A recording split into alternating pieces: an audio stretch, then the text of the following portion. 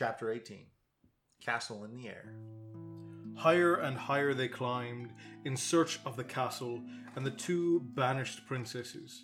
From one crest to the next, from jagged rock to jagged rock, up frightful crumbling cliffs and along desperately narrow ledges, where a single misstep meant only goodbye.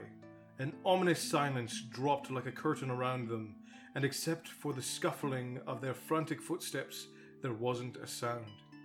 And Milo knew.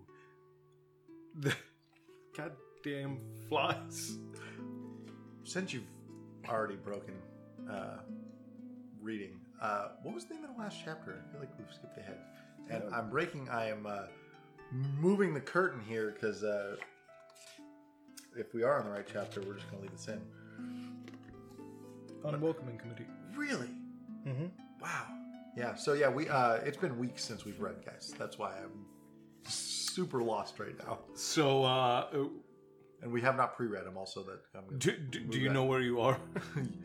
I didn't, but I do now. You're in an endless epic.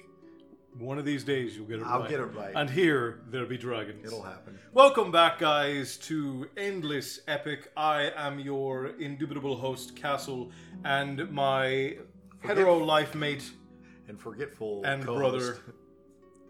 brother, Mr. Smith, a.k.a. The Real Thick Jesus, is here with me now. And we are in the Phantom Tollbooth, or rather, we are in the world of the Phantom Tollbooth. Yes. We are back in it. Getting very close to the end. Super close, way closer than I thought. Chapter 18. I think we have 4 episodes left in total. Crazy, including this one. And we'll be done from then. And it for anybody who is wondering, it's looking like The Witcher is going to be our next series. Exciting. So if any of you are wanting to vote on that, you can always head over to the Patreon page, and for $1, you can get your vote in and help decide what our next book is going to be. And so let's read on and pick up where I messed up. Sorry about that. The world that Milo knew was a million thoughts away, and the demons were there in the distance. "They're gaining!" shouted the humbug, wishing he'd never looked back. "But there it is!" cried Milo at the same instant, for straight ahead, climbing up from atop the highest peak, was a spidery spiral stair, and at the other end stood the castle in the air. I like the little that was a nice little rhyme going on there. I see it, said the happy bug as they struggled up the twisting mountain trail. But what he didn't see was that curled up right in front of the first step was a little round man in a frock coat, sleeping peacefully on a very large and well-worn ledger. A long quill pin sat precariously behind his ear. There were ink stains all over his hands and face, as well as his clothing, and he wore a pair of the thickest eyeglasses that Milo had ever seen. "Be very careful," whispered Talk. That wasn't a whisper. When they'd finally reached the top, and the humbug stepped gingerly around and started up the stairs. "Names?" the little man called out briskly, just as the startled bug reached the first step. He sat up quickly and pulled the book out from under him, put on a green eye shade, and waited with his pin poised in the air. "Well, I..." stammered the bug. "Names!" he cried again, and as he did, he opened the book to page 512 and began to write furiously. The quill made horrible scratching noises, and the point, which was continuously catching the paper, flicked tiny ink blots all over him. As they called out their names, he noted them carefully in alphabetical order. "Splendid, splendid, splendid," he muttered to himself. "I haven't had an M in ages." What do you need our names for? Asked Milo, looking anxiously over his shoulder. We're in a bit of a hurry. Oh, this won't take long. Oh, this won't take a minute, I'm sorry. The man assured them. I am the official census taker, and I must have some information before I can take your census. Now, if you'll just tell me when you were born, where you were born, why you were born, how old you are now, how old you were then, how old you'll be in a little while, and your mother's name, your father's name, your aunt's name, your uncle's name, your cousin's name, where you live, how long you've lived there, your schools you attended, the schools you haven't attended, your hobbies, the telephone number, your shoe size, your shirt size, your collar size, your hat size, and the names, addresses of 6 people who can verify all of this information, we'll get started. One at a time, please. Stand in a line, no pushing, no talking, no peeking. The humbug, who had a difficulty remembering anything, went first. The little man leisurely recorded each answer in 5 different places, pausing often to polish his glasses and clear his throat, straighten his tie, and blow his nose. He managed to also cover the distressed bug from head to foot in ink. Next! He announced very officially. I do wish he'd hurry, said Milo, stepping forward, for in the distance he could see the first of the demons already beginning to scale the mountain toward them, no more than a few minutes away. The little man wrote with painful deliberation. Finally finished with both Milo and talk, he looked up happily. Now may we go? Asked the dog, whose sensitive nose had picked up the loathsome, evil smell that grew stronger every second. By all means, said the man agreeably. Just as soon as you finish telling me your height, your weight, the number of books you read each year, the number of books you don't read each year, the amount of time you spend eating, playing, working, sleeping every day, where you go on vacation, how many ice cream cones you eat in a week, and how far it is from your house to the barber shop, and which is your favorite color. Then after that, please fill out these forms and applications, 3 copies of each, and be careful. If you make one mistake, you'll have to do it all over again. Sounds like the DMV. Right. I was going to say the first one was like when you get a scam email. Oh dear, said Milo, looking over the pile of papers. We'll never finish these. And even as he spoke, the demons swarmed stealthily up the mountain. Come, come, said the census taker, chuckling gaily to himself. Don't take all day. I'm expecting 7 more visitors any minute. They set to work feverishly on the difficult forms, and when they'd finished, Milo placed them all in the little man's lap and thanked them politely. He thanked them politely, took off his eye shade, put the pen behind his ear, closed the book, and went back to sleep. The humbug took one horrified look over his shoulder and quickly started up the stairs. Destination! Shouted the census taker, sitting up again, putting on his eye shade, and taking the pen from behind his ear and opening his book. But I thought... Destination! He repeated, making several notations in the leisure. The castle in the air, said Milo impatiently. Why bother? Said the census taker, pointing into the distance. I'm sure you'd rather see what I have to show you. As he spoke, they all looked up, but only Milo could see the gay and exciting circus there on the horizon, where there were tents and sideshows and rides, and even wild animals, everything a little boy could spend hours watching. And wouldn't you enjoy a more pleasant aroma? He said, turning to talk. Almost immediately the dog smelled a wonderful smell that no one but he could smell. It was made up of all the marvelous things that had ever delighted his curious nose. And here's something you'll all enjoy hearing, he assured the humbug. The bug listened with rapt attention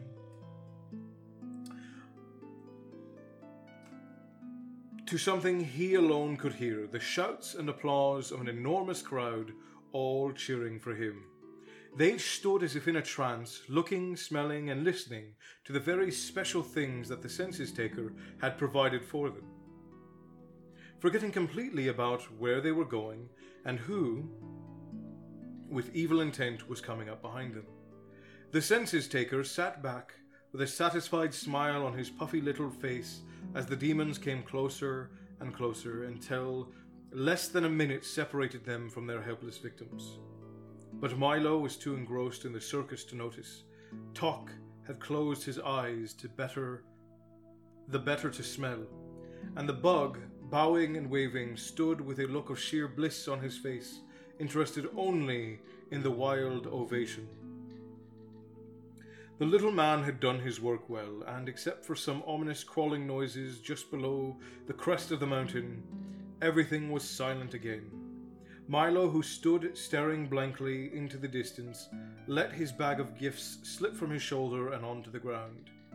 And as he did, the package of sounds broke open, filling the air with peals of happy laughter, which seemed so gay that first he, then Tok, and finally the humbug joined in, and suddenly the spell was broken.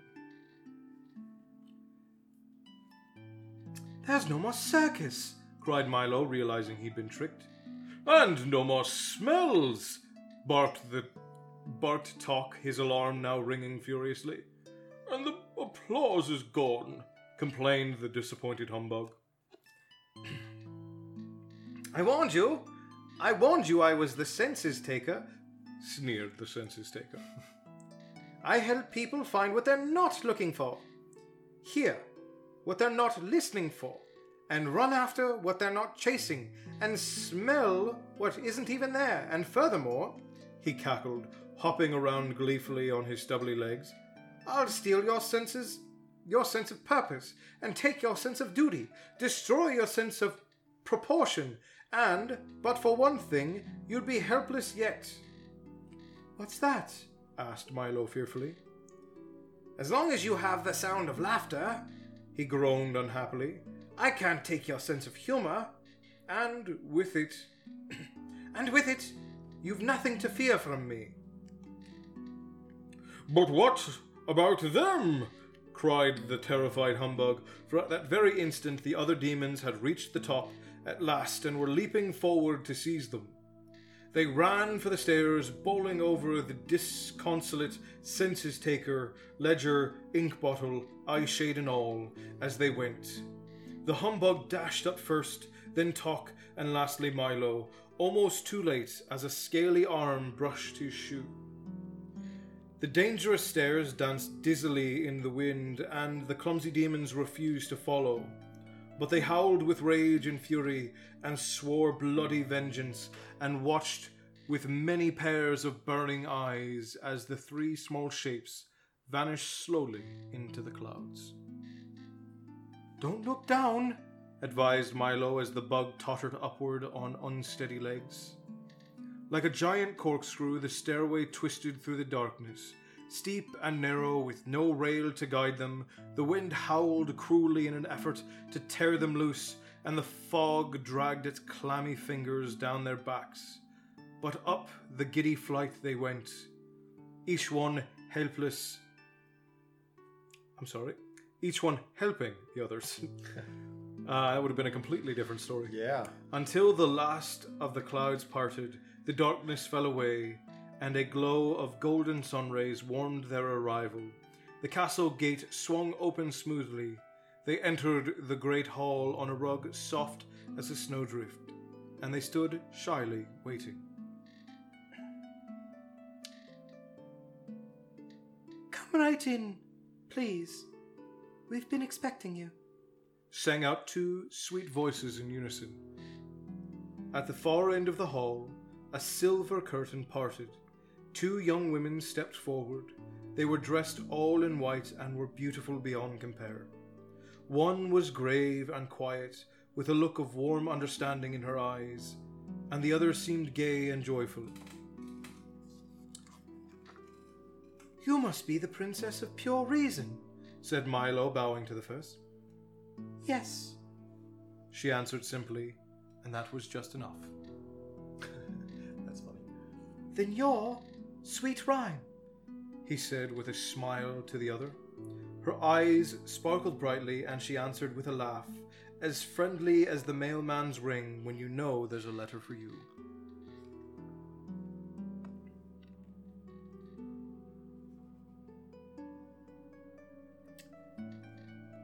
We've come to rescue you both, Milo explained very seriously.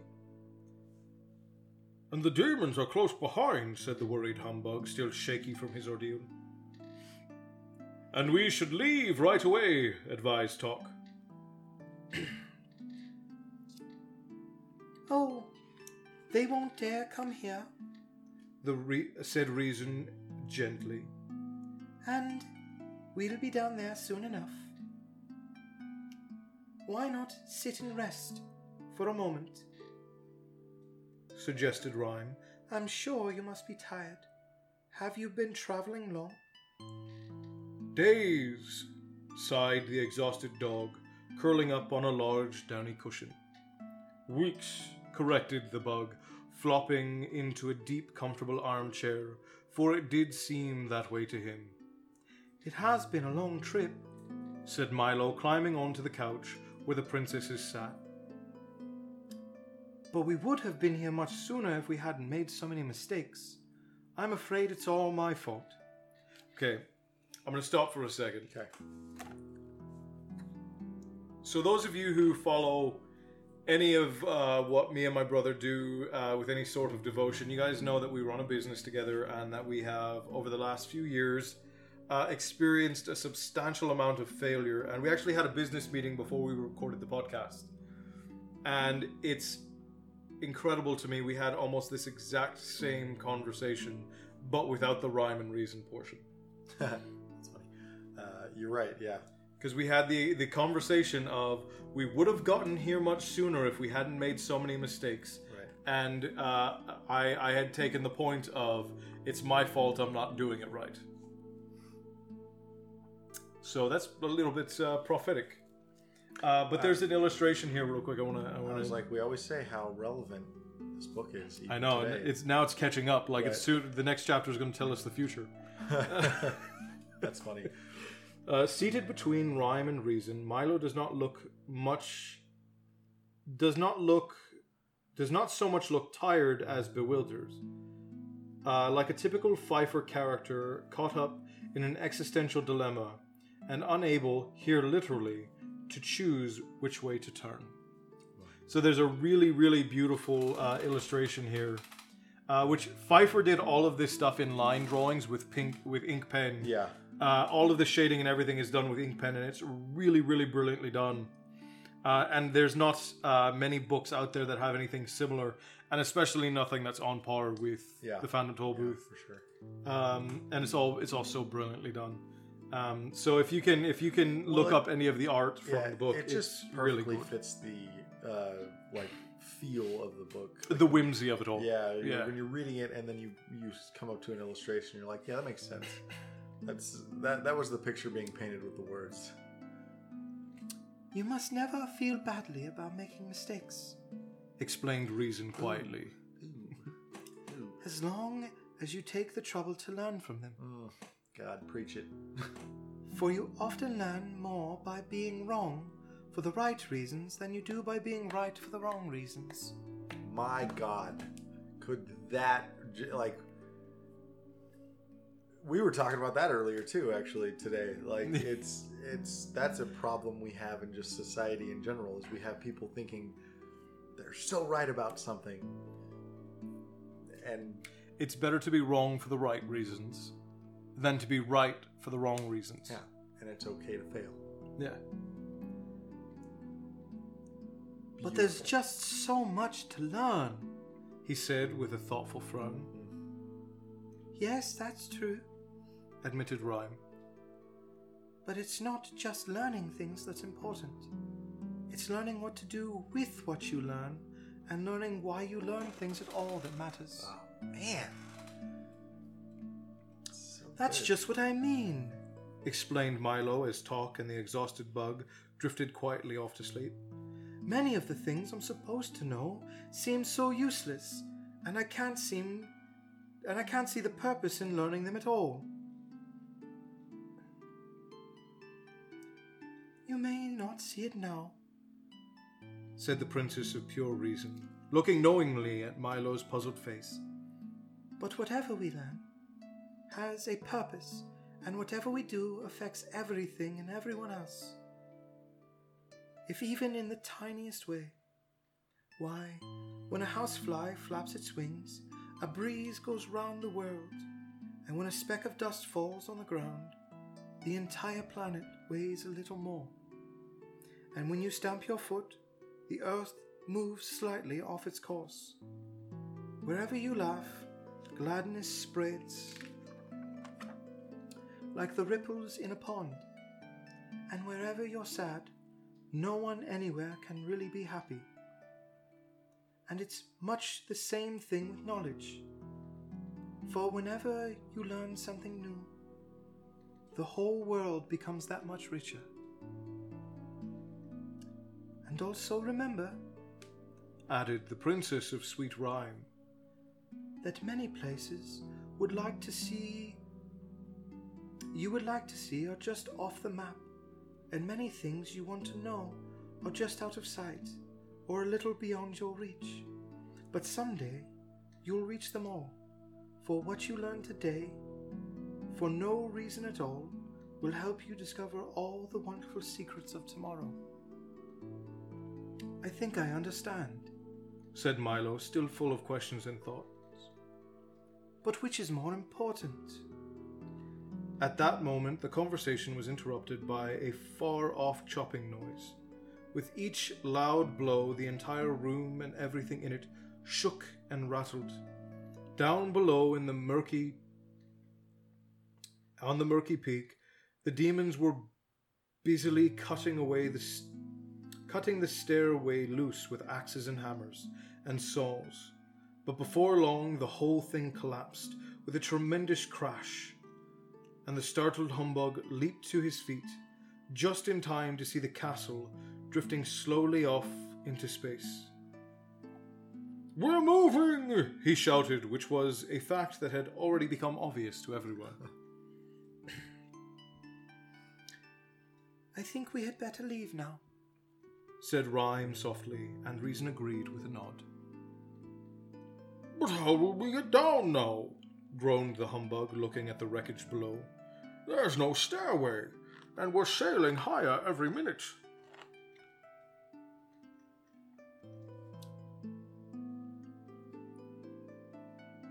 Is it good?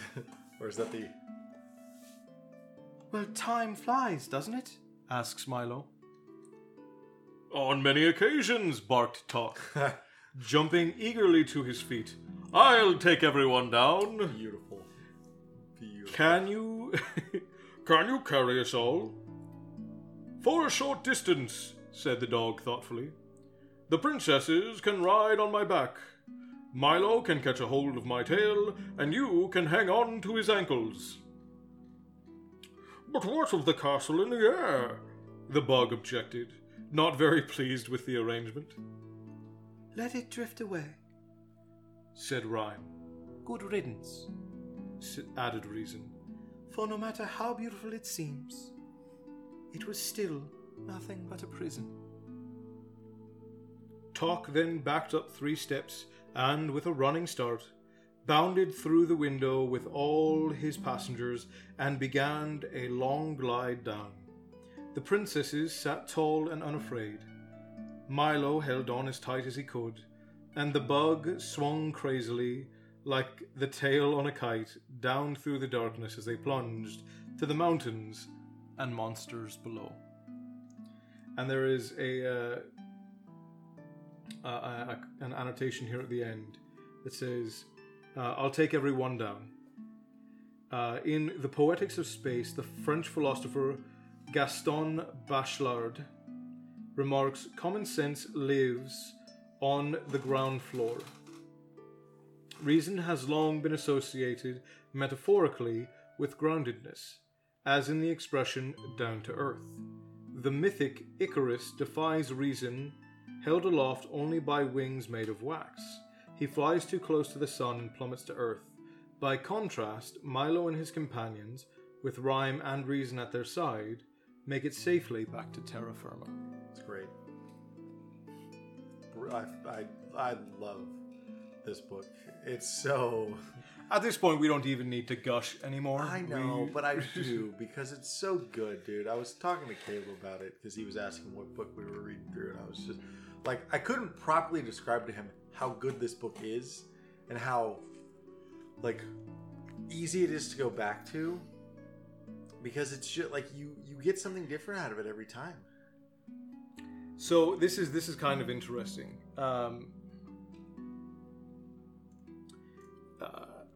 The annotations on the page where they're talking about what you must learn.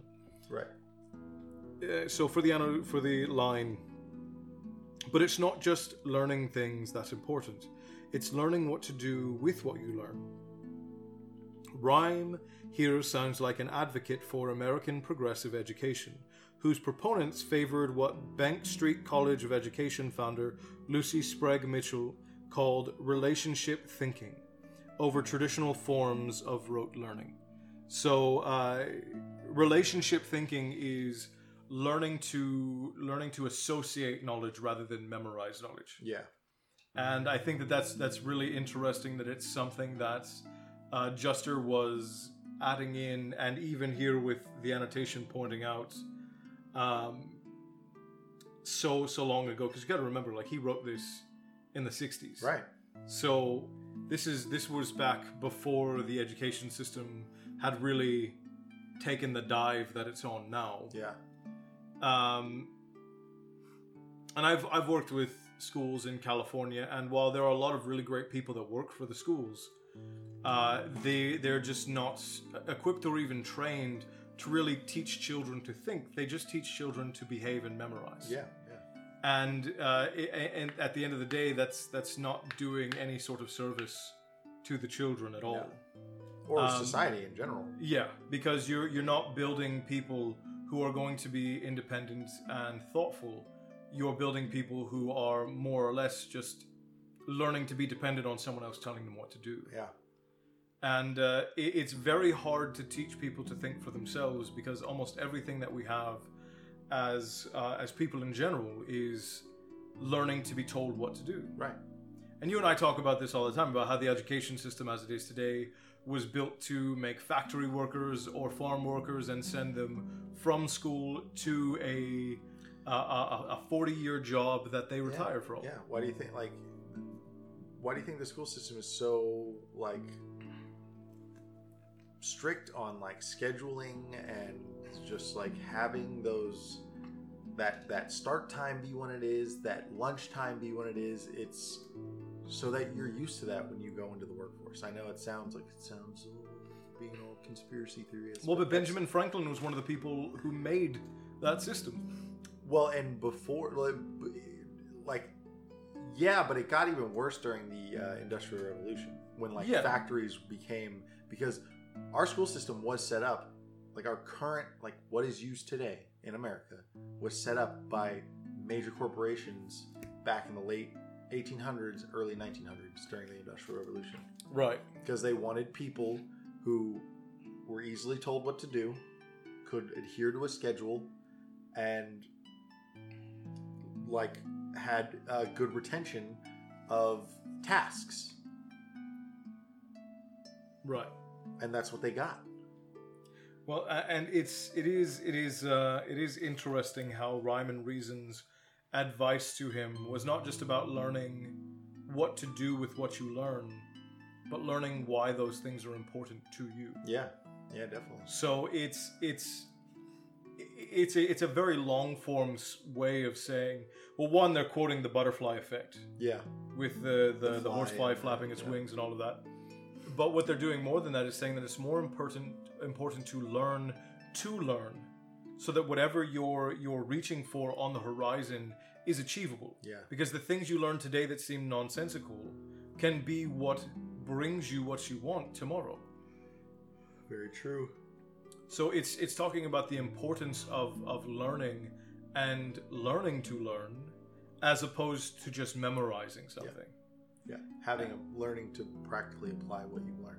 Right. and it is interesting to even, because we don't even stop to think about it. Like, we don't stop to think, like, when you're in school, oh, memorize these dates, memorize the events associated with them, and then you never use it again in your life. Or this formula, or this... Like, do you remember that guy who went on Jeopardy and won, like, millions of dollars because he was, like, a 32-time champion or some shit? Yeah. Shite stuff? I don't remember what his name was, but he Kenneth something, wasn't it? It might have been, but yeah, he was on and he was a champion for like 4 or 5 seasons of the show, right? And they ended up like eventually just not inviting him back to play because he had won too much. But that's the only practical application of just memorizing stuff. Yeah. And like, how many people... It worked out for him. And I was going to say, how many people have done that? I think like 4. Ever. And like the people who have won really big at game shows are usually people who learn how to cheat the game show. Like that, he's probably one of the first ones who's won it fairly. Yeah. And that's incredible to me. So the idea that it is more important to learn how to learn than it is what you learn. Yeah. Is such a vague and misrepresented concept in society. It's almost funny. It's funny and sad. Right. Because it's a huge problem that's never addressed. And clearly it was a problem even back then because he was witnessing it. And that, you write about what's around you. Well, and even with us, like we have a few children in our lives, our nephews being 2 of them. And on occasion, you will get these young children even who will ask, why do I need to know that? Why do I need to learn? And that's one of the curious questions: is why do I need to learn that? Yeah. But it gets to a point where that becomes the bastion call. That becomes the mating call of ignorance. Yeah. Because you eventually get to a point where you're always so busy questioning why you need to learn something that you just stop learning altogether. Right. Which is just crazy to think. Because and most of the people who listen to Endless Epic, I think, are probably right there in that same realm where you're constantly curious, you're constantly wanting to learn things. So the idea that there are people out there who are just who read books in high school, then never read any books after that, and never focused on learning anything new after that point, like those people exist. And like you can't be mad at them because they're the majority. Well, yeah. Because you're not taught in high school why it's important to know how to learn things. Yeah.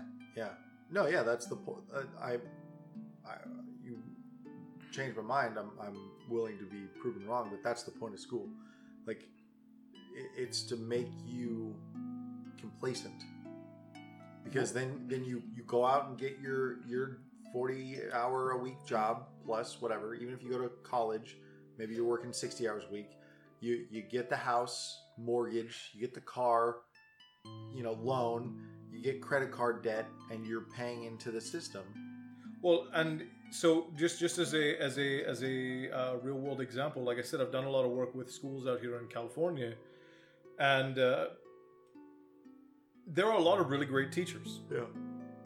But most of the teachers in the system are very complacent. Like, I'm just going to show up, make my $40,000 to $60,000 a year, and collect my benefits at the end of my career. Right. And it's not that they don't care about the kids; it's that the system itself doesn't reward being an exceptional teacher, so they have no reason to go above and beyond for kids that they have no control over. Yeah. So part of it is complacency on the part of the teachers, but the larger part is complacency on the part of the system and the parents. Yeah, oh, absolutely. And like I had one of the teachers who I know. She's a math teacher, and she had a student who was failing, and for reasons that I'm not going to mention here on the podcast, but the student was failing, and because of quota issues with the school, they were trying to force that teacher to give the student passing grades. Yeah. See, that's crazy, dude. And the teacher said, okay, well, I'll retest this student, but I'm not just going to give this student passing grades for not passing. Yeah. And she got in a lot of trouble for it. Like, she almost lost her job over it. Yeah, see, there's two problems there. One, like, her almost getting in trouble for that, like, that's wrong. Like, that's totally just off base. Like, and two, like, that kid is probably, like, going to have a really hard life because of how he's being taught now and not being shown that it's okay to fail, but you need to be able to fail and learn why you failed and move on. Right. And that's not how school works. Well, school is designed to teach us that failure is bad. Yeah. And that's crazy, dude. Absolutely insane. Well, and that's how a lot of the teachers I've interacted with over the last 8 years. That's how a lot of them are. Like, a lot of them are either complacent because they know that there's not much that they can do, so they don't try, or they do try and they'll get fired, or they'll have a high standard and they'll get fired, or worse, they're like a highly emotional teacher who will try to teach the kids their perspective rather than teaching their children how to think. Right. So you get this free form of indoctrination where you have sometimes incredibly mentally unstable teachers teaching children the way that they think, and then sending these kids out to not know how to problem solve, but rather just react to things. Yeah. Which is just, it's not copacetic for these children having a productive future. And it's scary more than a little bit that something that was being written about 60 years ago now. Yeah. What is it? Yeah, it is. Yeah, it's crazy. It was able to see that this is a problem. Because Milo's biggest quandary, his biggest problem with himself is he's like, I don't know what to do with the things I'm learning. Yeah. He's like, they don't seem to make any sense to me. And Rhyme and Reason just go, it's more important that you learn the things and learn why you're learning them. And learn to learn. Because it's not important necessarily what you're learning right now, but use those things as practice for learning. Yeah, learning to learn. That's a really interesting concept that I don't think is explored or talked about often enough. So because it's to be able to learn something is a skill. Oh yeah, absolutely. Like some people are a little bit more adept and like naturally able to just pick up on things better than others, but to really be able to learn something and like practically apply that, because that's what learning is when you have information, knowledge given to you and then you take it and apply it in some way, shape, or form. That's learning. Yeah. And absolutely. that's not really taught. I mean, you get it in like, I don't know, PE. Well, I mean, like, there was a quote from somebody, and they try it with math, but you know. Yeah, there was a quote from somebody that was talking about math. It's like the most practical math ever gets with us is learning to go grocery shopping. Yeah. And that is a like staggering example. Yeah. Because like how many apples, how many oranges is the last real bit of practical application you're taught in high school with math. Yeah, I was like, yeah, like and if you're clever, learning to apply math is something that can be easily done. But the majority of people are not born clever. Well, when you get to college, you can like take accounting classes and different and engineering classes that like will teach you to practically apply these things. Yeah, and why math is so important. But in high school and in elementary school, I was like, I guarantee you ask 80% of people what their least favorite subject was in school. It's probably going to be math or history. It's almost guaranteed going to be math or history, and those are two of the most important ones. Arguably are the two most important subjects that you can learn, because history, you're literally like, it's literally what not to do, life, So here's the crazy thing. So and math. Do you remember? Do you remember that song by the YouTuber Boy in a Band? No, I don't. Okay, so he's a British rapper. Okay. And his name he goes by Boy in a Band. I don't remember what his real name is. But he wrote a song about school. I'll show it to you when we're done. But the crazy thing about it is he goes through this whole song is about how you're not taught how to be a person in school. Right. And that your parents usually don't teach you these things either. And one of the lines in the song is, I was never taught what laws there are. Let me repeat that. We are never taught what laws there are. And that surprised me. Because I don't remember what the name of the class is, but almost every school, at least in America, has an economics course in high school, and it's like ethics or something like that, where they actually do teach you what the most important like laws and Bill of Rights and Constitution, like you learn that in high school, right? But it was probably presented to this guy and everybody else in such a way that was so bland and so innocuous. Yeah, I was like, I think that he didn't remember. Yeah. It's. God, I wish I could remember what the name of the classes were. It's not ethics. It's. Damn it! If anybody knows, tweet me about it, huh? Not economics. It's not ethics or economics. It's something else. I know what you're talking about.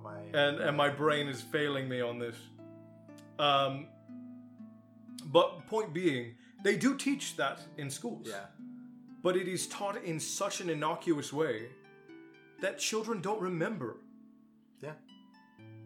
Like we put so much focus on this.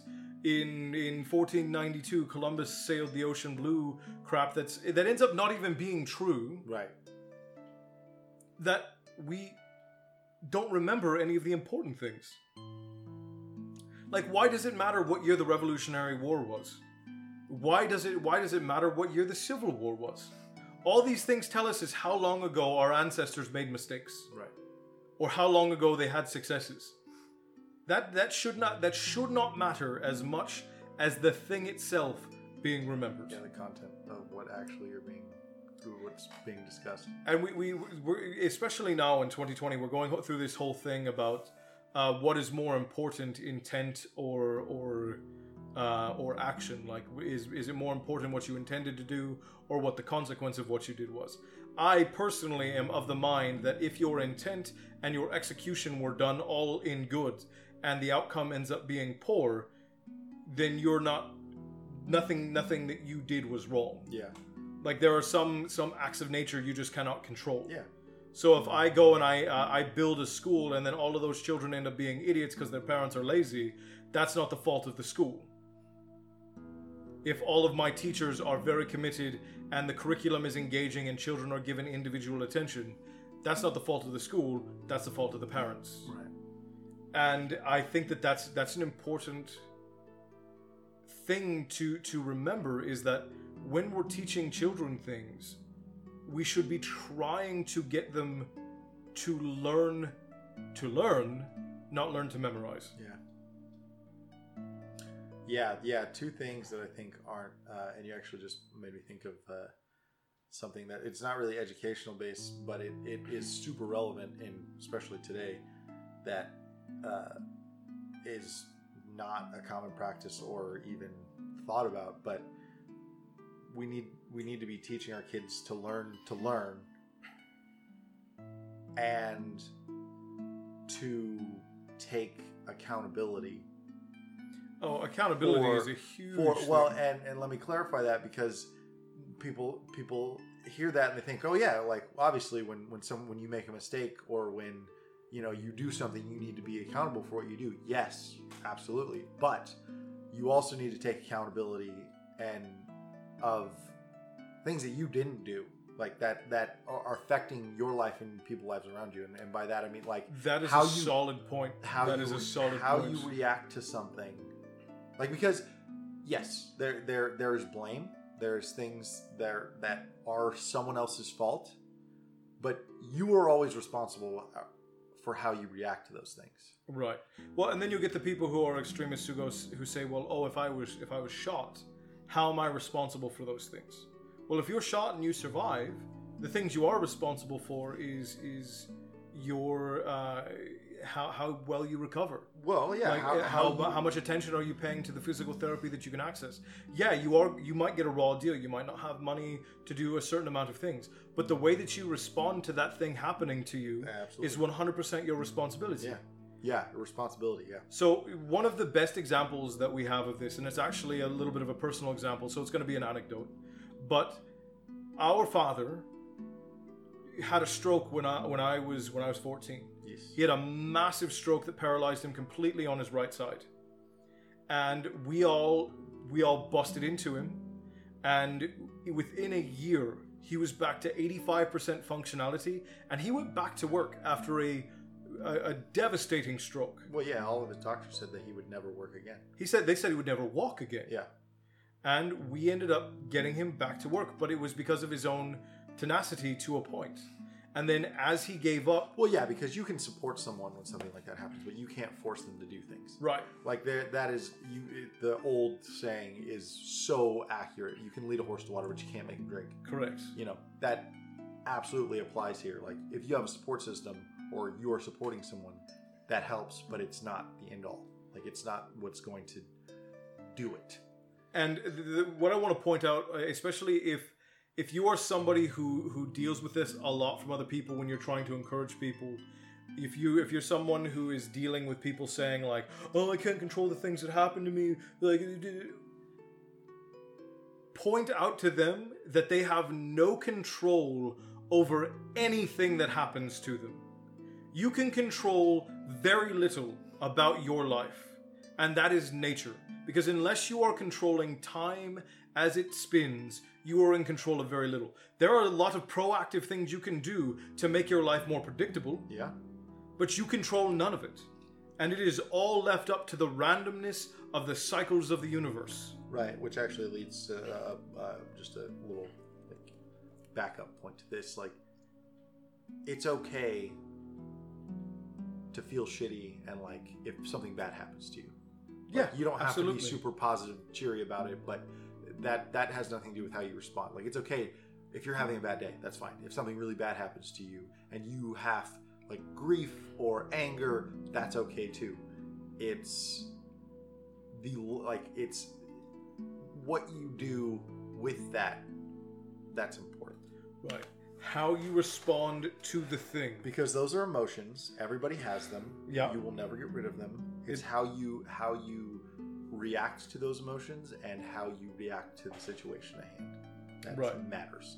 And boy, was this a tangent. Still think it's relevant, but man, this was quite right. Well, and because it all goes back to the same thing, like rhyme and reason. Rhyme and reason. You have to be willing to, because I've seen a lot of people online recently arguing that oh, of course things are emotional. Of course you're having an emotional argument or emotional response to these things.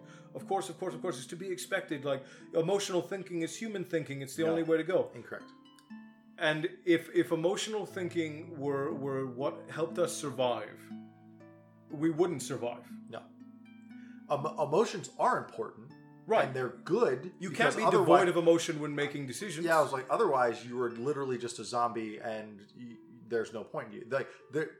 It's a dichotomy. But when you're dealing with decisions en masse, when you're talking about a lot of people, say in the instance of governments, it's a government's job to do what's best for all of its people. Yeah. But when it comes to making decisions on things like policy, it is a government's decision to do what is best for the largest majority of people. Because you can't be perfect. No. You cannot do it perfectly. So that's why these things, it has to affect negatively the minimum amount of people and affect positively the maximum amount of people. Yeah. Because we don't live in a perfect world. Right.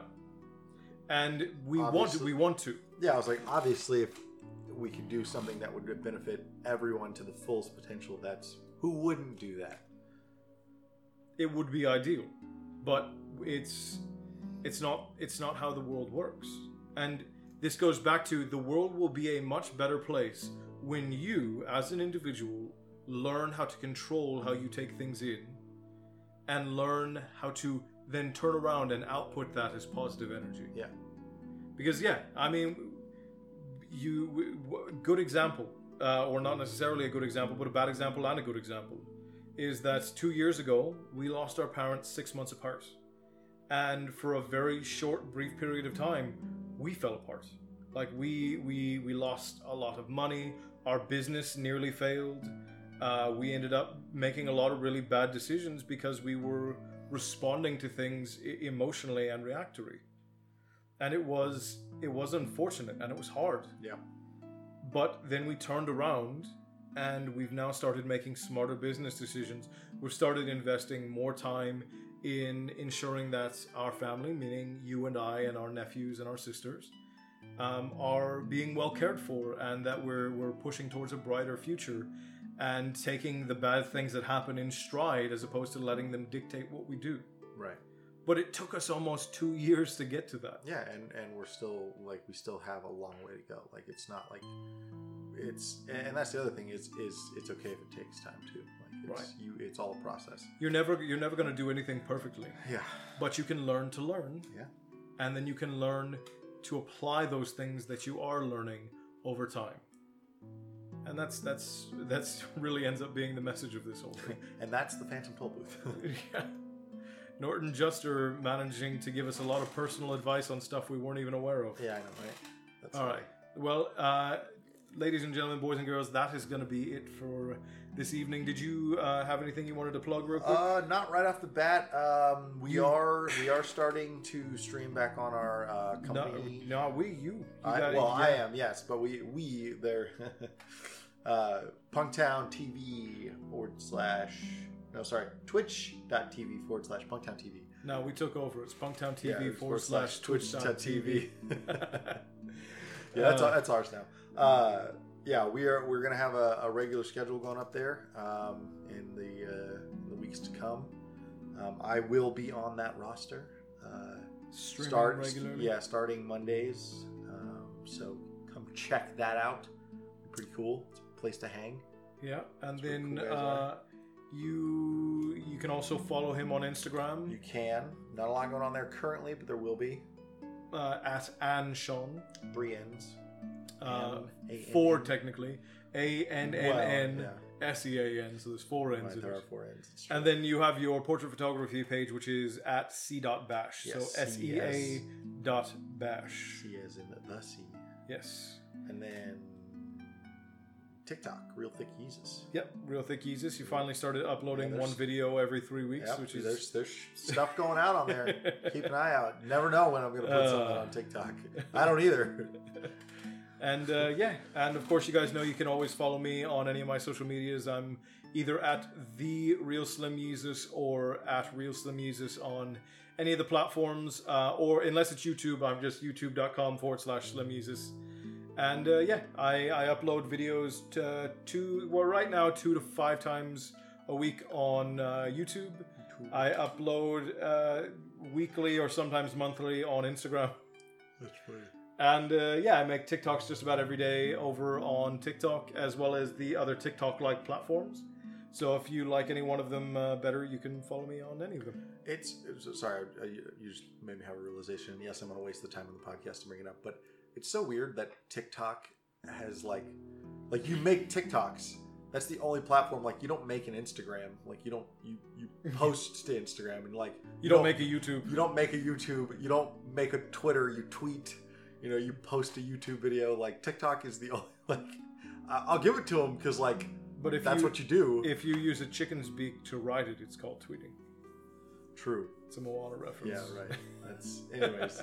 All right, guys. That is going to be all for us today. Thank you so much for joining us in our adventure with Milo and his friends beyond the Phantom Tollbooth. We hope that you will join us next time, that we traverse into this mystical world of metaphor and melancholy. Until next time, my friends, stay bloodthirsty, and remember, all hail